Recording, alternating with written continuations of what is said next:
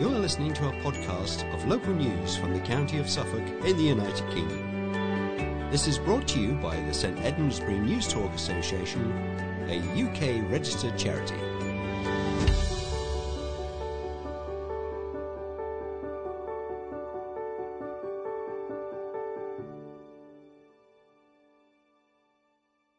Hello and welcome to the 1963rd edition of St Edmundsbury NewsTalk for the 25th of January 2024. The editor of this edition is Liz Roberts, the producer is Pat Needham, and your readers are Christian Jenner and Tony Sandbach.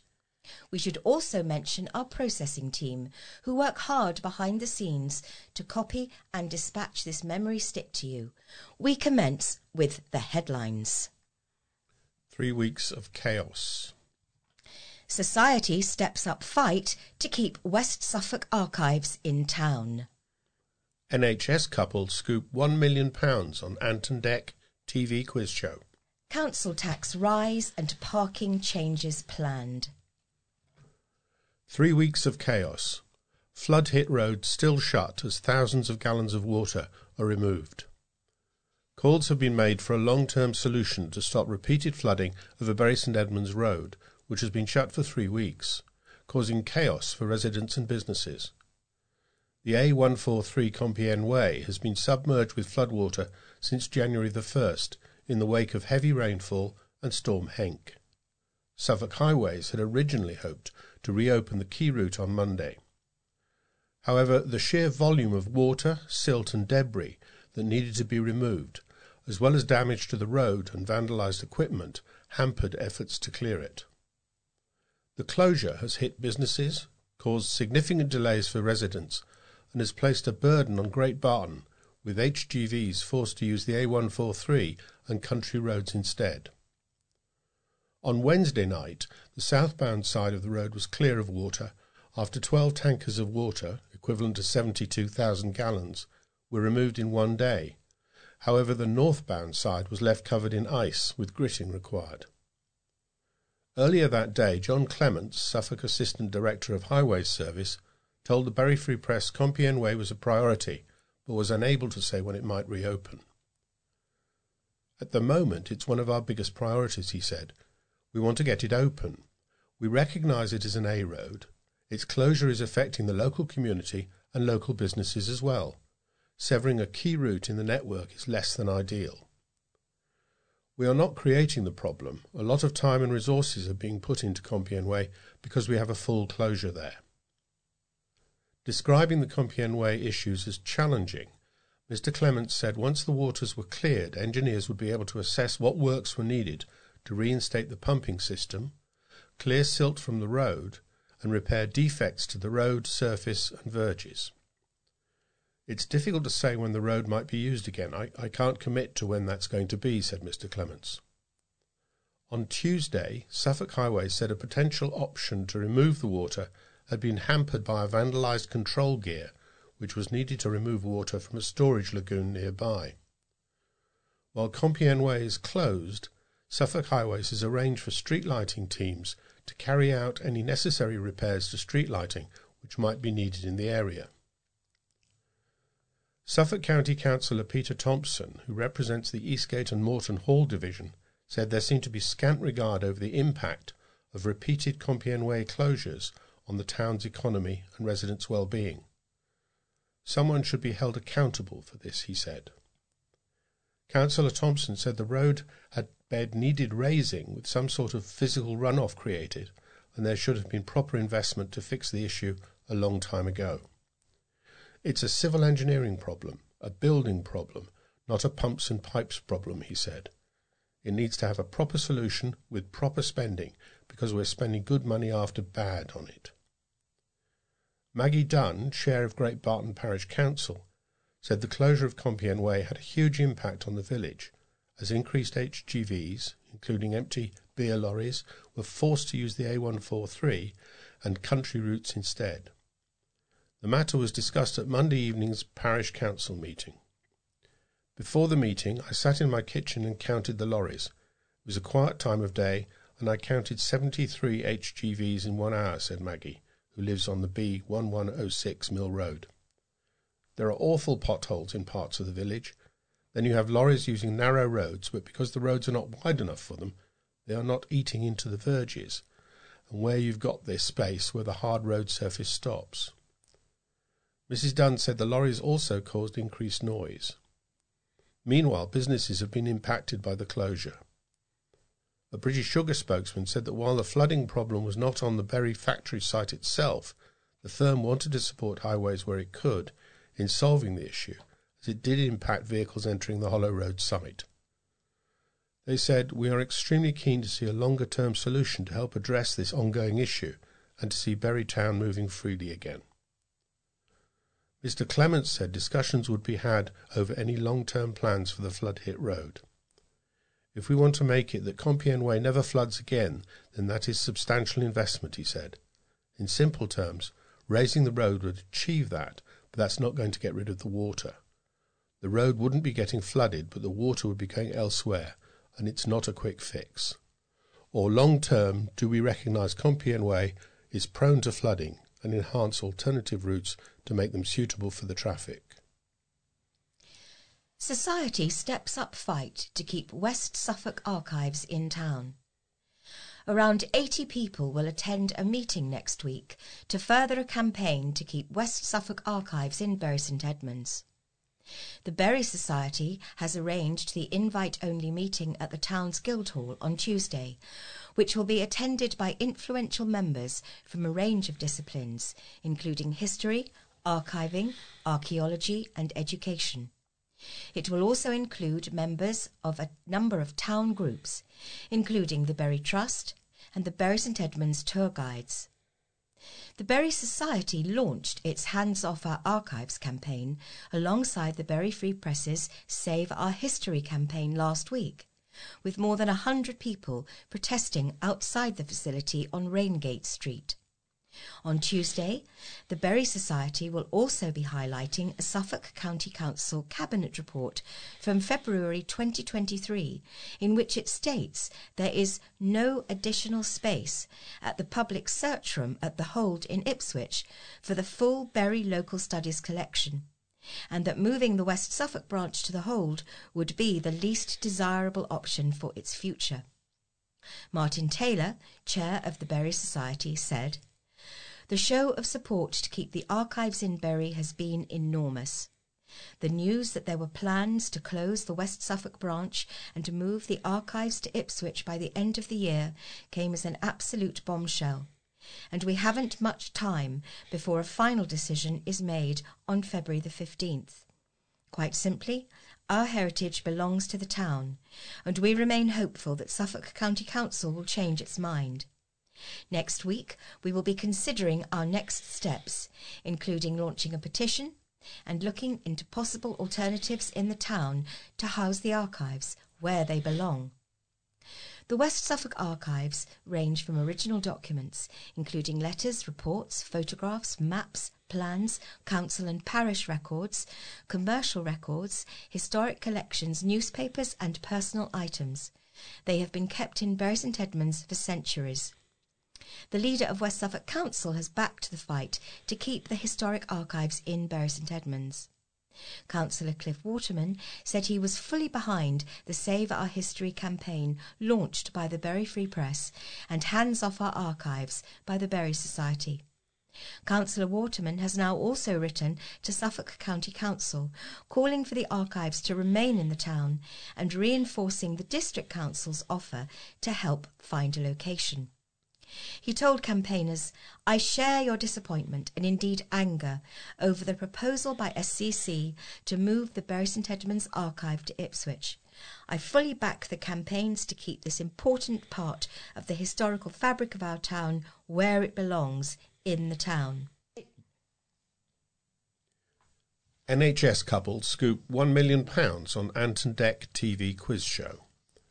A Suffolk couple who won £1 million on a TV quiz show have spoken of the surreal and once-in-a-lifetime opportunity.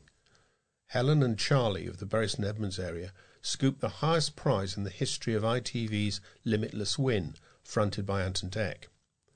The presenters said the atmosphere in the studio was as electric as some of the gloriously epic Saturday night TV they had been involved with, such as Will Young and Gareth Gates in the Pop Idol final, as well as Susan Boyle and Diversity on Britain's Got Talent.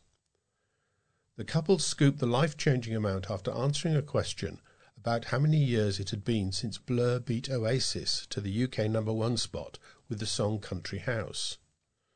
On winning £1 million, the couple, who have 2 children, said it's taking some time to get used to and still feels absolutely surreal. We both feel incredibly lucky to have had the opportunity to be on the show, and then even luckier that we got the right questions at the right time and that we've walked away with the money.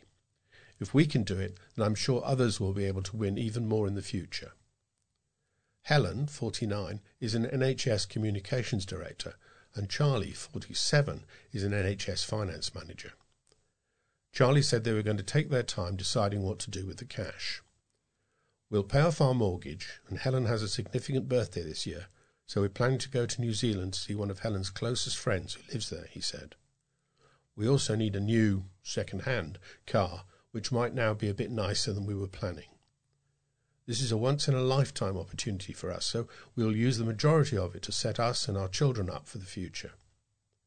They realised the scale of the moment when they locked in the answer for the £1 million, and the whole audience gasped, Charlie said. He is a big fan of both Blur and Oasis, and saw Blur at Mile End Stadium in London in the summer of 1995, where he thinks they debuted Country House. The first people they shared the news with the next afternoon, 18 hours later, was Helen's mum and dad, who had been staying with them when they went on the show. Helen's parents only wanted to know the amount because they thought it would have been around the £50,000 mark. Their jaws dropped when we told them how much, Charlie said. They have been so supportive to us, as they have all our friends and family, so it was lovely to have had that moment with them. Council tax rise and parking charges planned. A council tax increase for West Suffolk is being proposed, with the budget including some changes to parking tariffs. West Suffolk Council is planning a council tax rise of £2.99. I'm so sorry, can I start that again? Can we go back? I'm so sorry, I made an error there. I'm going to start again. A council tax increase for West Suffolk is being proposed, with the budget including some changes to parking tariffs. West Suffolk Council is planning a council tax rise of 2.99%, in line with the government's advice for local authorities, the maximum amount possible. The increase would represent an extra 11 pence a week, or £5.76 a year, going to the council for the average Band D property. The council has also committed not to significantly change car parking charges, with small amendments being proposed. In general, parking fees would not be going up, remaining at £3 and £4 for 2 and 3 hours respectively, with the council keeping parking free after 3 p.m. on Tuesdays. Parking in smaller towns would remain free. However, the council is proposing to abolish the £1 overnight charge for Bury St Edmunds, while extending parking tariffs from 6 p.m. to 8 p.m. In addition, following residents' requests for the increase in parking time at Cattle Market car park, the council is proposing an hour's extension, making it £6 for 4 hours. These changes are coupled with a £440,000 car parking investment package, which will see resurfacing and additional electronic vehicle charging points to be delivered over the next 2 years. It is part of West Suffolk Council's budget proposals, the first proposed by the West Suffolk Progressive Alliance, which took over from the Conservative administration last May, for the next financial year, which addresses the £5 million gap left by national financial pressures. Council leader Cliff Waterman said the proposed budget represents an ambitious investment in the district while remaining prudent about the future. He added, "We're very excited to present the budget to the public because it's a very positive one. There are no nasty surprises in there. It invests in West Suffolk's future, it improves services, and it keeps charges low. Other investments proposed in the budget include a £13 million capital investment in improvements to parks, open spaces and leisure facilities, a £300,000 fund for Abercroft to protect against swimming pool closures, and a £200,000 investment in the council's grounds maintenance service. The council's spending, Councillor Waterman said, would be supported by responsible investment, which did not put pressure on the council's reserves. In terms of borrowing, although the council does not exclude the possibility of doing it if rates are low enough, it does not have plans to do so for at least the next year. The budget plans will be considered by the council's Performance and Audit Scrutiny Committee today. And now some other news. A landscape gardener decided to take matters into his own hands and repair potholes to help people out. Not content for the situation to continue any longer, Tom Lamb filled in potholes in the Avenue, Great Barton, on Monday of last week. Tom, 40, who owns Mint Groundworks, said the temporary fix, using crushed-up old tar, cost him £30 and took him 20 minutes, and he wouldn't hesitate to repair potholes again if necessary. He saw complaints about the state of the road online and also uses the route himself. I thought it's ridiculous with the roads looking like that, and I would take it into my own hands and do the council's job for them, said Tom, who lives on Berries Morton Hall Estate. I just did it on a whim and to help people out. He said he used a ton of material to fill the holes near the junction with the A143. I just got my wheelbarrow and shovel and I filled them up as quickly as I could to get away from the lorries, he said. Tom, whose company does landscaping paths, driveways, has been a landscape gardener for more than 20 years and is in his third year of having his own company. While filling potholes is not part of my job, he said, the ones in the avenue were so bad and people were damaging their cars. When asked whether he would take it upon himself to fix potholes again, he said, if I had to, I would definitely, just to help out the community and get people moving. Speaking about the state of the roads in general, he said not great at all, everywhere really, especially down the lanes, just from the lorries. Councillor Sarah Broughton, who represents the Fornhams and Great Barton on West Suffolk Council, said, well done him. I thank him really very much from all the residents of Great Barton and all the people who use that road. A spokeswoman for Suffolk Highways said its team carried out repairs in the avenue last week and further works are required at a later date. Speaking on January the 12th, she said, due to a road closure being required to undertake the repairs safely, the remaining potholes will be repaired in the coming weeks. HGVs are reported to be using the avenue due to the closure of Compiègne Way, causing the road surface and verges to break up. Councillor Broughton said the potholes were of a dreadful size and it's unacceptable. All these potholes have been reported numerous times and I'm really glad to see the work is eventually going to happen, she added. After a successful run lasting more than 7 weeks, the curtain has come down on pantomime season at the Theatre Royal, Bury St Edmunds, helping to secure its short-term financial future. Snow White had its last performance at the Westgate Street Theatre last Sunday, having welcomed more than 25,695 people over 83 shows. Owen Calvert-Lyons, the theatre's artistic director, said, for regional theatres to be financially stable enough to be there for future generations, pantomime tops up the bank account to enable their survival for another year. To put that into perspective, at Theatre Royal Bury St Edmunds, the income from this annual festive favourite will cover around 1/4 of the total salaries and overheads for the year. So, in short, without pantomime, there is no Theatre Royal. Now here's some statistics from the run of Snow White. 2,500 ice creams were sold, with the top-selling flavours being chocolate, salted caramel and strawberry. There were 1,743 costume changes. Dusty Crevice, played by Craig Painting, had the most changes per show at 6, totalling 415 costume changes.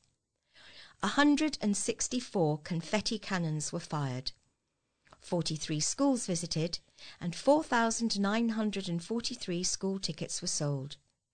1,218 programmes were sold, and volunteer stewards covered 581 shifts. Owen added, "Pantomime is often the first experience a child may have of theatre, whether this be visiting with their school or with family.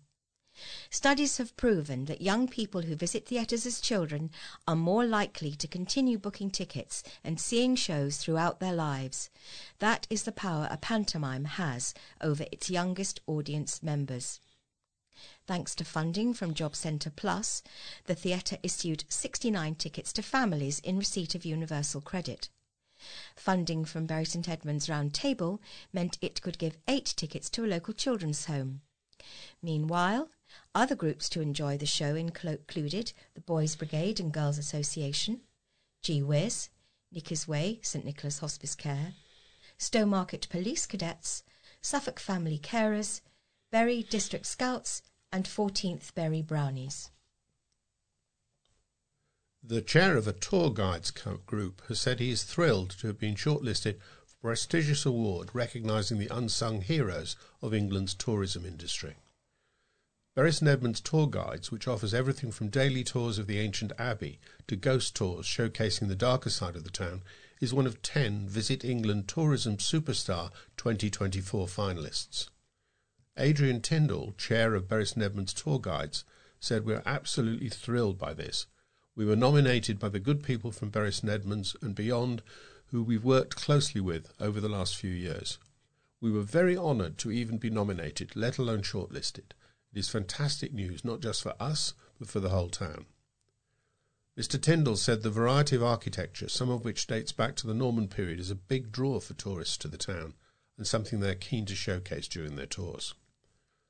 The group, in collaboration with Bury St Edmunds Guildhall, have also created a new guided walk about Bury St Edmunds in the Second World War to coincide with the coming release of Apple TV Plus's drama Masters of the Air.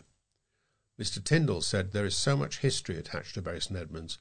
In the Middle Ages it was famous not just in England but throughout Europe, which just puts it in a different league, if you like. We're very lucky that so much of the town has been preserved and we can share it. When people come to Bury St Edmunds, we sort of see ourselves as ambassadors for the town. The 10 finalists include Field Sport UK in Leicestershire and Emily Williamson of Pub Tours Limited in the Peak District. The public will be able to vote for their favourite on Visit England's website from mid-February. A petition calling on the government to continue cost of living support payments for disabled people is nearing 50,000 signatures. Started by Bury St Edmunds resident Thomas Howard in mid-December, the petition has gained traction from thousands of people online, including disability charity Epilepsy Action. Over the past few weeks, the petition has gained momentum and smashed Tom's initial target of 5,000 signatures within a matter of days. He said, "I've been absolutely overwhelmed by the response. For it to have spiralled out of control in such a positive way has been overwhelming. There was a point where it had 15,000 signatures in a single day." Tom advocated for disabled people who may have higher energy bills due to medical equipment, and said although the payments did not go far enough, they went some way in helping those with disabilities. It is believed there are no current plans for future disability cost of living payments. Now Tom has given a letter to Bury St Edmunds MP Joe Churchill to be passed on to the Chancellor of the Exchequer, Jeremy Hunt. A farmer has criticised a claim that sugar beet was fly-tipped at the side of a Suffolk road as uneducated and completely inaccurate. In a social media post, Suffolk Highways, part of Suffolk County Council, claimed a large amount of sugar beet was fly-tipped along Old Norwich Road between Claydon and Ipswich. Throughout the autumn-winter period, farmers pile up their newly harvested beet crop by the side of roads and lanes, ready to be picked up and taken to the British sugar beet factory at Bury St Edmunds to be processed and turned into sugar. In this case, the beet was said to be blocking a cycle path. Agricultural contractor Rob Cutting of RJ Cutting at Barham near Ipswich criticised the description of piling beet beside the Old Norwich Road as fly tipping. The beet are always put there, he said. Whenever they grow sugar beet down there, that's what they do. The beet was piled up beside the road, ready to be transported to the sugar beet factory at Bury St Edmunds, he said. It's not our sugar beet, added Mr Cutting, whose family farms next door to the site. The pile was on an old cut-off road used by horses and cyclists, and is very wide at that point, giving cyclists plenty of time to move around it, he said. It's just uneducated. I've never seen anything tipped as neatly as that, he said. It's uneducated in terms of agriculture in Suffolk. It caused a bit of an uproar on social media yesterday. It's not harmed anyone, and it's not in anyone's way. The cyclist still had about 12 metres of road to drive around the sugar beet. There's no blocking anyone's way, he said. Highway workers leave road chipping piles in the same spot from time to time, he said.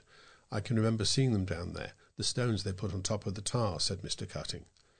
The whole thing is a farce. I think someone typed before they thought or didn't know the area. It clearly wasn't fly-tipped. He received phone calls from horse owners who were wondering if they could take some of the beet for their animals, as it was logged as being fly-tipped, but he explained it was just stored ready to be picked up and taken to the factory. Suffolk Highways said it was unaware that the produce would be left at the location, and it was a live bus route and was on part of a cycleway. The farmer, John Latham, apologised for any inconvenience, and the sugar beet was loaded up on lorries on Wednesday and taken to the Bury St Edmunds sugar beet factory. A Newmarket racehorse has been nominated for an award for his community work in the town. Papineau, a lifetime care ambassador at Godolphin, has been named as a finalist in the Retraining of Racehorses, which is ROR, Community Impact Award 2024. Pappy, as he is known, is being recognised for making a significant impact on people's lives within the Suffolk community by providing equine-assisted therapy to local hospitals, schools and hospices. His standout achievement during his racing career came when he won the 2004 Ascot Gold Cup with Frankie Dettori. After retiring in 2005, he retrained and competed as a dressage horse before becoming a pillar of Newmarket's community. The inaugural Peter O'Sullivan Charitable Trust Community Impact Award has been introduced by ROR, British horse racing's official charity for the welfare of horses. Pappy visits patients at Newmarket Community Hospital and East Anglia's children's hospices, interacting with the young and elderly, their loved ones and NHS staff. Jolie Allard, East Anglia Children's Hospices, said of one of Pappy's visits last year, "He was just wonderful, sensitive, intuitive and brilliant with families. Talk about the power of Papineau." Sue Smith, head of fundraising for My Wish at the West Suffolk NHS Foundation Trust, said, "We are absolutely thrilled when Pappy visits us at Newmarket Community Hospital. There is always a sense of excitement. He also brings a smile to the faces of staff and a welcome release when the day is a challenging one. On one particular visit, a patient was bedbound and unable to move to the courtyard to visit Pappy, so he gently put his head through the window so the patient could have a moment with him. Geraldine Jones, who cares for Papineau at Wood Ditton Stud, said, "It would mean the absolute world if Pap was to win this award. I couldn't be more proud of him. He is the most kind, loving horse that I have ever had the privilege to look after." Over 200 nominations were submitted from the racing and equestrian worlds, before a short list of 12 horses were then narrowed down to 3 finalists by an independent ROR judging panel. The winner will be announced at the ROR Awards evening on January the 31st. Views are being sought on a 2-week half-term. An education trust with around 30 Suffolk schools is asking for views on whether or not to continue with a 2-week October half-term break. Unity Schools Partnership this week launched a second round of consultation, asking all staff and parents, carers, for their comments. Last year, schools throughout the trust trialled a 2-week half-term in October after an overall majority of respondents from the first consultation agreed with the proposal. The plan was met with mixed views from parents, with childcare and the impact on children's education amongst key concerns. A second consultation process has now begun and will run for 4 weeks, with a decision expected to be made on Friday, February the 16th.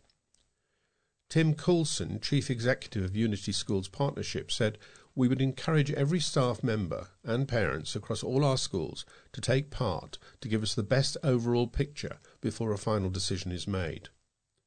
However, a letter from Ange Morrison, head teacher at Abbots Green Academy in Bury St Edmunds, to parents and carers, said, "Moving forwards, it would be my expectation to maintain our revised end time, but also consider how we can ensure that we support our families with further provision during the proposed 2-week break." She said they knew that childcare was a significant issue for families who were concerned about the 2-week break. "We had a number of children attend the additional provision we arranged and would look to extend this over the 2-week break," she added. Care home residents have been proving you are never too old for the spotlight as they became stars of their own magazine. Manson House Care Home in Bury St Edmunds helped put together an edition of Stoke, a reference to Stowe Healthcare Group, which runs the home. The activity was inspired by actress Miriam Margolyes, appearing on the front cover of Vogue at the age of 82 last July. The aim of the project Stoke was to celebrate the diverse personalities and life stories of residents living at the care home, whilst adding a touch of glamour and creativity to their lives.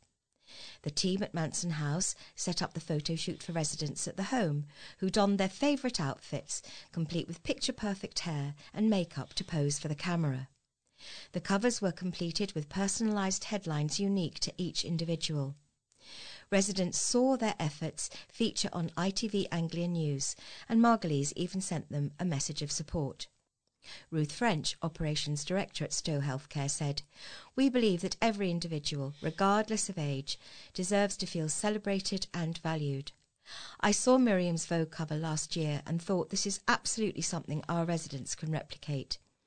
We wanted to challenge preconceived notions about life in a care home and highlight the incredible stories and personalities that live with us." One of the residents at Manson House, who took part in the project, said, "It was a team effort for all of us. One of my friends here even let us borrow some of her accessories that matched our outfits. It was nice to see everyone dressed up." The constant clanging of a faulty manhole cover is driving Great Barton residents to distraction.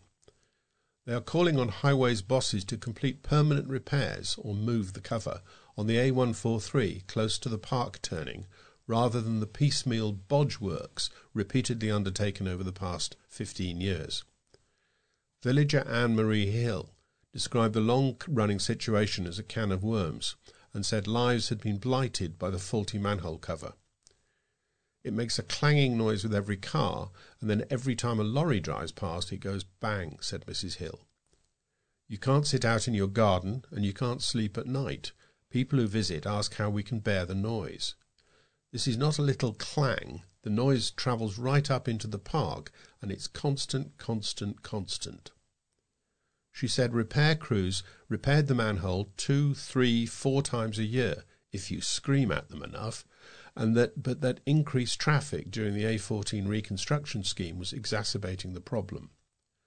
"I want to know how many times it has been repaired over the past 5 years and how much money has been spent on it. It's a scandal," said Mrs. Hill.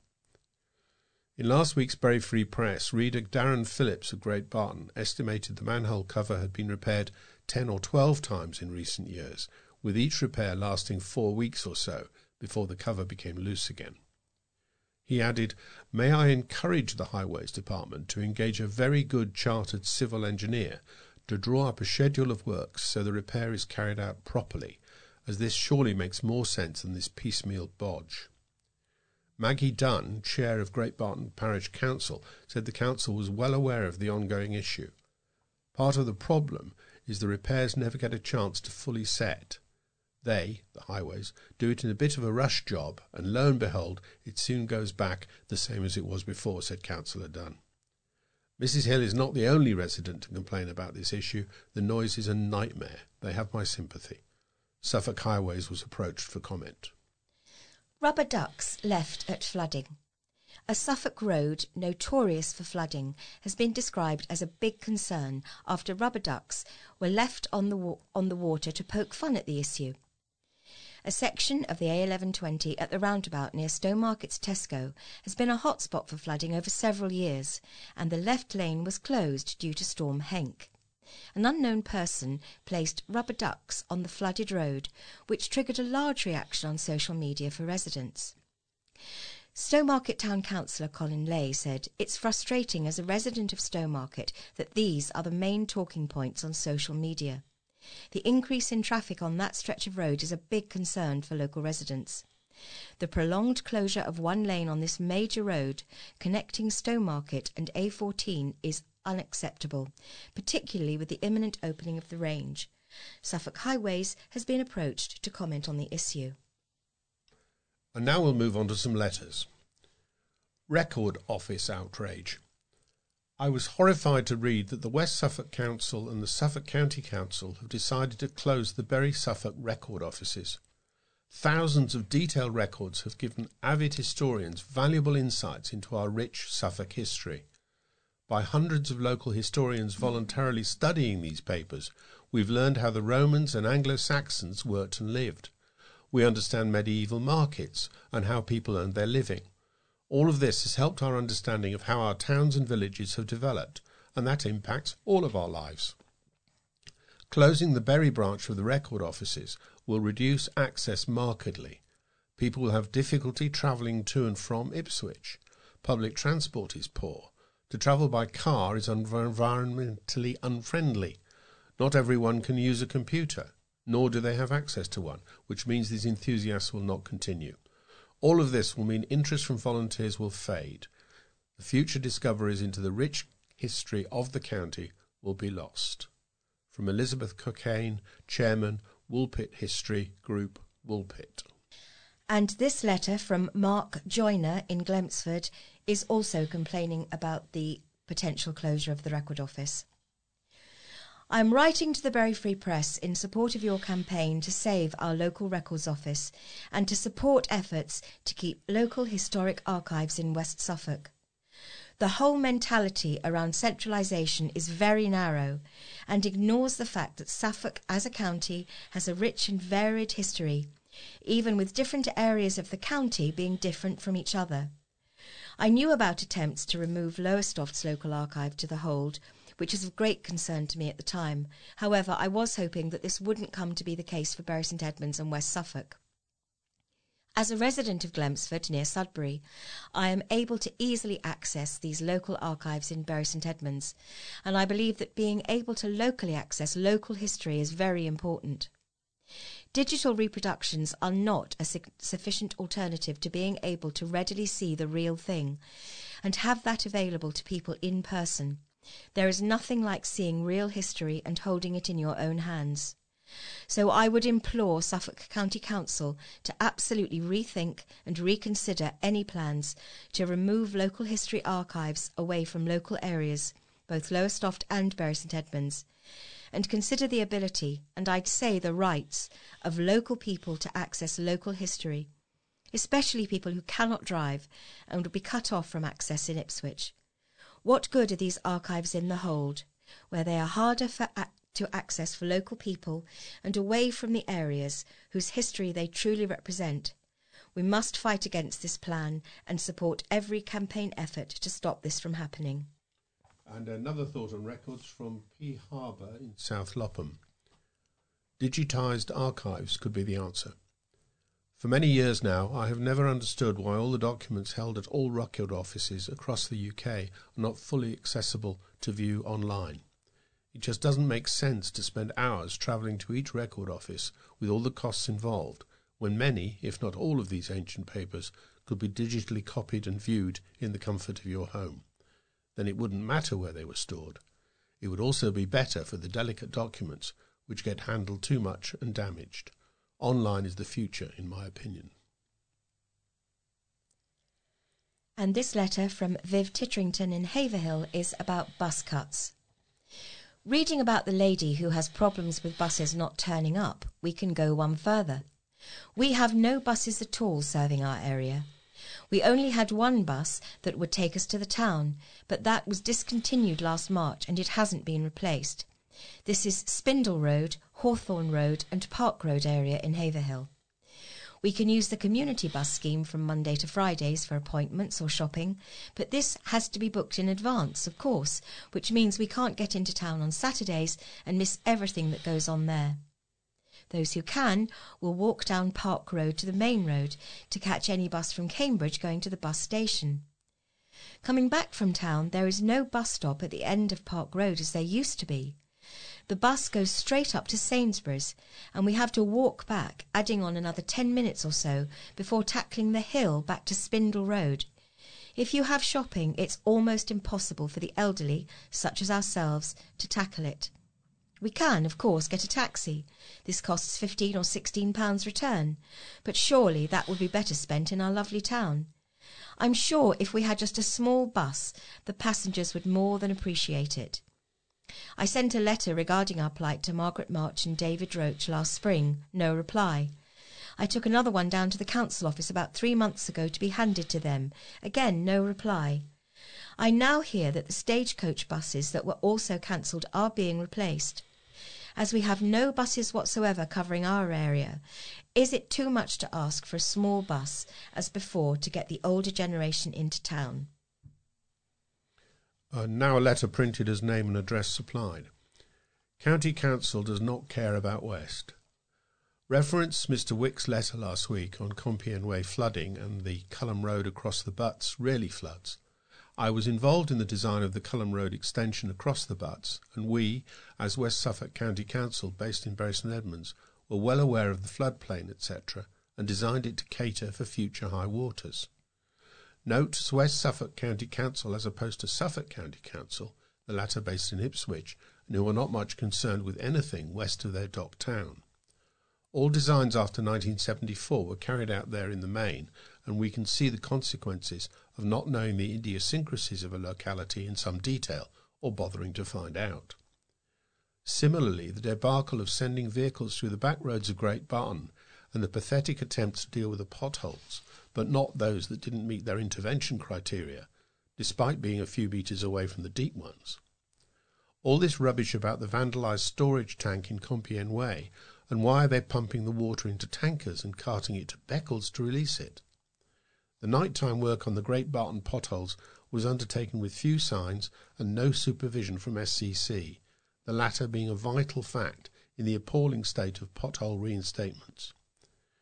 Bury is considered as a moaning outpost, and pothole work is kept to the minimum, with little or no chance of the sensible solution of resurfacing a reasonable stretch of carriageway being done. Same story with the Bury Records Office. Proposed closure, another decision by those in Ipswich. They don't care about us, and our local councillors should wake up and deal with this injustice. And this letter from Judy Fulham in Laxfield is headlined, "Why no sugar beet clamps?" Whatever happened to sugar beet clamps? In days gone by, when farmers knew the extent of their land and didn't have to use our highways as an extension of their farms, every farm had a large concrete pad. Sugar beet was lifted from the fields and piled onto the concrete until it could be taken away without road users being inconvenienced in any way apart from the mud on the road. Now, to the detriment of our verges and road edges, sugar beet is loaded straight from the field onto lorries parked, often hazardously, on the side of the road. Many a time I have had to negotiate 3, 4 or more sugar beet lorries lined up on the narrowest roads waiting to be loaded. One farmer locally simply puts up signs saying "road closed today" while loading beet, and now we have a farmer using the road, albeit a lay-by, as a sugar beet clamp. A road, moreover, that is for the sole use of buses and bicycles, not huge beet lorries. It is time that farmers respected our highways again and found the space on their own acreage to carry out their agricultural work. And a letter from Janet Douglas in Framlingham. Detection dogs. In lieu of my 80th birthday presents and a talk to Trefoil last week, I must thank those who donated to the £476 which I have sent to medical detection dogs, who do the most amazing work. They are trained as biodetection dogs, detecting many conditions, and medical alert assistance dogs, working with clients who have a number of conditions. Thank you. And this letter from Francis May was sent in by email. I see that at long last the potholes are now being done in some areas. Marvellous. Let's not do them in the summer. Let's wait until everywhere is flooded and we have freezing temperatures, so if the damp doesn't lift them up again, the frost will. Oh joy. How do people get these high-paid jobs? And now we have a feature which is tied into this year's 80th anniversary of D-Day. A Suffolk farmer is doing his bit to help this year's D-Day celebrations get off to the best of starts by helping provide one of the key ingredients. Glenn Buckingham, who farms the Helmingham estate near Debenham, has been growing marrow-fat peas for 3 years now. His 70-ton crop of marrow-fat peas has headed off to Long Sutton in Lincolnshire to be processed. Marrow-fat peas are used to make mushy peas, the key accompaniment to a classic fish and chips dish. This year should be a high point for the British staple, as it will be used in celebratory meals up and down the country. Those organising the celebrations to mark the 80th anniversary of the D-Day landings on June the 6th are encouraging people to get involved by serving up fish and chips with mushy peas and light beacons in the evening. With the country subject to strict food rationing during the conflict, good meals were hard to come by. But fish and chips with mushy peas were considered a dish that was highly important for war morale. So much so that wartime Prime Minister Winston Churchill referred to fish and chips as the good companions, and fish, unlike other proteins such as meat, cheese and egg, wasn't rationed. When on active service, British troops even used the dish to distinguish friend from foe. If one shouted out fish, a friendly soldier would know to respond, chips. However, the seas around Britain were so dangerous that fishing was challenging, which meant that fish became very costly during the war. However, because they were cheap, mushy peas were used to bulk out wartime meals. Christine Bish of Countrywomen Countrywide, which provided the menu for this year's D-Day celebrations, said their brief was to create a simple, readily accessible menu to include quintessentially British food. During World War II, the government of the day, led of course by Winston Churchill, was committed to safeguarding the accessibility of fish and chips because the nation needed it to maintain spirits, explained Mrs. Bish. But for many, fish was scarce and unaffordable, she added. Even if a family could afford fish and chips, it was likely that a single portion would be shared between parents and a number of children. It was even more likely that a portion or two of much cheaper mushy peas would be purchased to stretch the meal further. Pageant master Bruno Peake is involved in organising national celebrations to mark the D-Day anniversary. From humble beginnings, he has gone on to play an important role in organising key national events, such as coordinating the late Queen's Golden and Diamond Jubilees and her 90th birthday. He began preparing for the D-Day event more than a year ago, he said, and wanted to recognise those who supported the war effort at home, such as farmers and fishermen, as well as those who landed on the beaches. It must have been a very difficult time for them, both fishermen and farmers, he said. The role that the farmers and fishermen played kept the nation in food, not knowing if their loved ones would return. This is one of the reasons I'm very passionate about it. Glenn Buckingham, who is set to become chairman of Suffolk National Farmers Union, NFU, next month, hoped his crop might play a small role in the anniversary celebrations. It was the third year he has grown marrow-fat peas, having decided to try out the crop to replace oilseed rape in his rotations. He grew it without insecticide, so is pleased that infestations are minimal, but admitted that this year's yield was disappointing. However, given that last year was unseasonably cold and wet, he is feeling philosophical. He hopes at least some of his crop will end up on plates on June the 6th. In his home village of Framsden, they will be lighting the village beacon to coincide with national celebrations, he said. I'm sure there'll be mushy peas, he added. Around 156,000 Allied troops landed in Normandy by sea and air on D-Day. So organisers are hoping that a total of at least 156,000 portions of fish and chips and mushy peas will be consumed on June the 6th.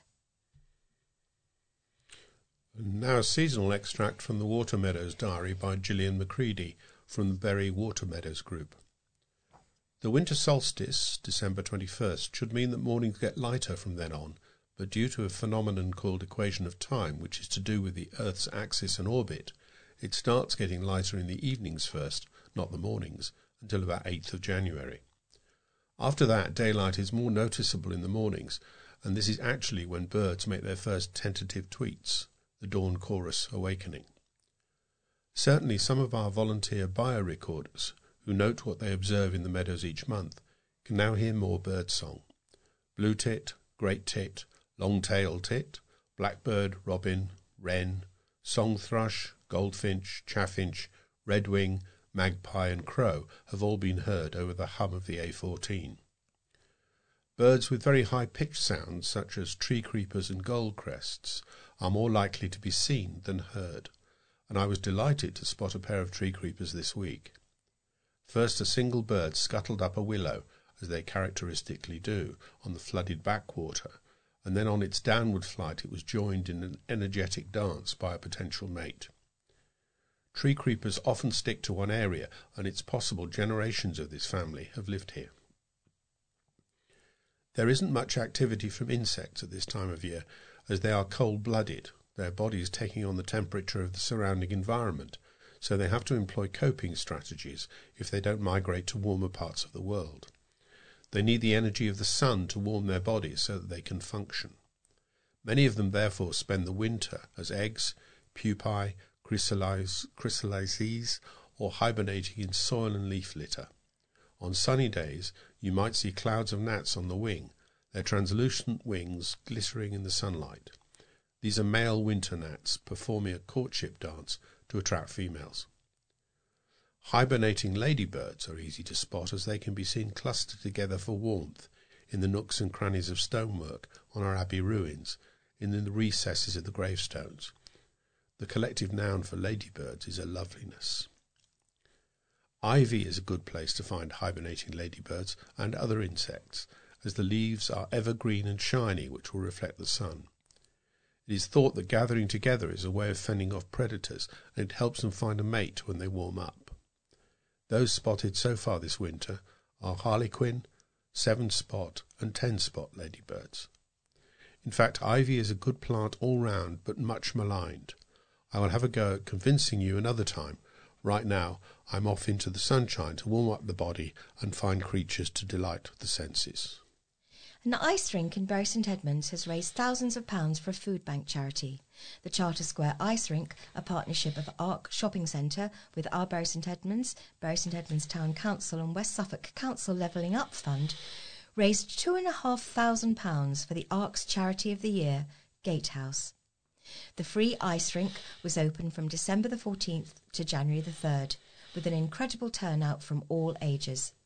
Alan Hassel, Arc Centre Manager, said, "Not only were we able to raise an incredible sum for Gatehouse, we were able to provide the town with a free, family-friendly activity at a time of year when everyone is feeling the pressure." Amanda Bloomfield of Gatehouse said, "I'd like to thank all of those who made donations. The money will go towards our services to the community." A 7-year-old girl was overjoyed to receive a letter from King Charles. Amelia Farrow, who lives in Bury St Edmunds and attends Sexton's Manor Community Primary School, had written a letter to him to say he was sorry the Queen had died, and she thought he would make a good king. She also sent him a Union flag made of beads. Amelia's mum Katie said her daughter was overjoyed and amazed to get a reply, adding, "She's very proud." The reply from Buckingham Palace says the King was very touched by your words of support and has asked me to send you his warmest thanks and good wishes. When it was the late Queen's Platinum Jubilee, Amelia was the Queen at school in the make-believe ceremony. A refugee who moved to Suffolk to escape war-torn Ukraine is set to marry the man of her dreams after they met at a bus stop in her new village. Ina Sudareva, who moved to Lavenham from Odessa with her daughter Lesia in June 2022, met her now fiancé Roger in the autumn of the same year. The couple hit it off, soon attending Scottish dancing classes together and eventually going on dates. The pair are set to be wed at Lavenham Church in a ceremony that will include Ukrainian and British traditions. When she arrived in the UK, teacher Ina continued to educate her students online before they fled the bombing, and she eventually took on a job at the Swan Hotel and Spa in the village, where she helps to wash up. Ina said, "When I came to the bus stop, I saw a man waiting for the bus, and I just said hello, and that is how we met. We spoke about the weather and how long we had lived in the village. I had been here 1 month longer than him. I suggested that maybe he would want to come to Scottish dancing, and he agreed, and we became friends." Ina's host, Nicky McAllister, said, "Roger is just like a boy with stars coming out of his eyes. He loves her so much." Ina described Roger as a kind, caring, generous, funny and reliable man, and said she is excited for the wedding and not at all nervous. "I feel like I have waited for this man all my life. I found the man of my dreams," she said. Ina's wedding bouquet will be made up of yellow and blue flowers representing the Ukrainian flag and has been arranged by a villager who offered her services for free. Mrs. McAllister said, "Everyone has been very kind about this. Ina doesn't make a lot of money, but she is getting married and we want it to be nice for her. She has fitted in so well in the village, so people are very helpful. It has made Ina's very difficult journey to come to England end with such a happy note." Several of her friends who moved to the UK from Ukraine, as well as her daughter Lesia, who now lives in Norwich, will be attending the ceremony. Ina will be moving in with Roger after the wedding, but Mrs. McAllister and her family have become her extended family, she said. A new climate cafe has opened in a Suffolk town for people to come together and share their concerns about climate change. The meeting, based in the vegetarian venue, the Old School Cafe in St John's Street in Bury St Edmunds, is a regular place for residents to drop in and chat about the issue. The idea for the space was initiated by the Bury St Edmunds Quakers, who started holding a monthly silent witness on Angel Hill to draw attention to changes in the world's climate. One of the organisers, Claire Lord, said, "I'm very concerned about climate change and biodiversity loss, and it's good to meet others who feel the same way and share about what else can be done when people work together." Upcoming Bury St Edmunds climate cafes will be held on Friday, February 9 and from Friday, March the 8th at the cafe from 11 a.m. to 12:30. The group is hoping to start holding events on Saturdays for those who cannot make it during the week. The events are free and there is no need to book. A town hotelier has thanked the creativity of a 15-year-old boy after he created a stencil of the site's main namesake for their coffees. Jez Chattel, owner of the Thomas Paine Hotel, said his customers absolutely loved Thetford Academy student Oliver Locke's creation, now putting the face of the world-famous revolutionary writer on their drinks. Thetford's most famous son, Thomas Paine, whose work played a part in the American and French revolutions, was born in one of the 3 cottages that make up the hotel. Jez said, "Ollie came to me and said he had some good ideas for the hotel, one of those ideas being a coffee stencil of Thomas Paine, after he had seen similar things used in other places. So he went off and made it. Everyone has said that this is just a wonderful thing to do and are amazed when we tell them that a 15-year-old has done this off his own back. It just shows the magic that happens when passion meets creativity." A secret supper club is heading to Bury St Edmunds in February that is unlike anything that has come to Suffolk's foodie capital before. Fans of Wright's No. 4 restaurant at Abbeygate Cinema and Cheers restaurant are set to be delighted by a new supper club and dinner trail that is set for Wednesday, February the 21st. Diners will enjoy a welcome drink and then 3 courses from the different venues as they venture on the secret trail around Bury St Edmunds. Though many plans have been kept secret, those who book will meet outside the Athenaeum on Angel Hill before making their way around the destinations. All money raised from ticket sales will go towards Ormiston Families' work supporting children and their families in the east of England. Maddie Cousins of Wright's said, "As a cafe that hosts monthly supper clubs already, It's a fun twist to be doing it in this style. We hope to bring a fun, alternative offering to the menu, and we can't wait to see you all. Tickets cost £55 per person and are available via the Ormiston website. We are coming to the end of this edition of St Edmundsbury News Talk. If you have any comments about the memory stick or difficulty playing it, please use the phone number on the pink sheet which you have been given. Alternatively, you can put a note in the pouch when you return the memory stick to us. We would like to acknowledge our appreciation to the Bury Free Press, East Anglian Daily Times, Haverhill Echo and Newmarket Journal, from whose pages most of our items have been taken. News Talk will be back again next week. So until then, from Christian, Tony, Pat and Liz, it's goodbye.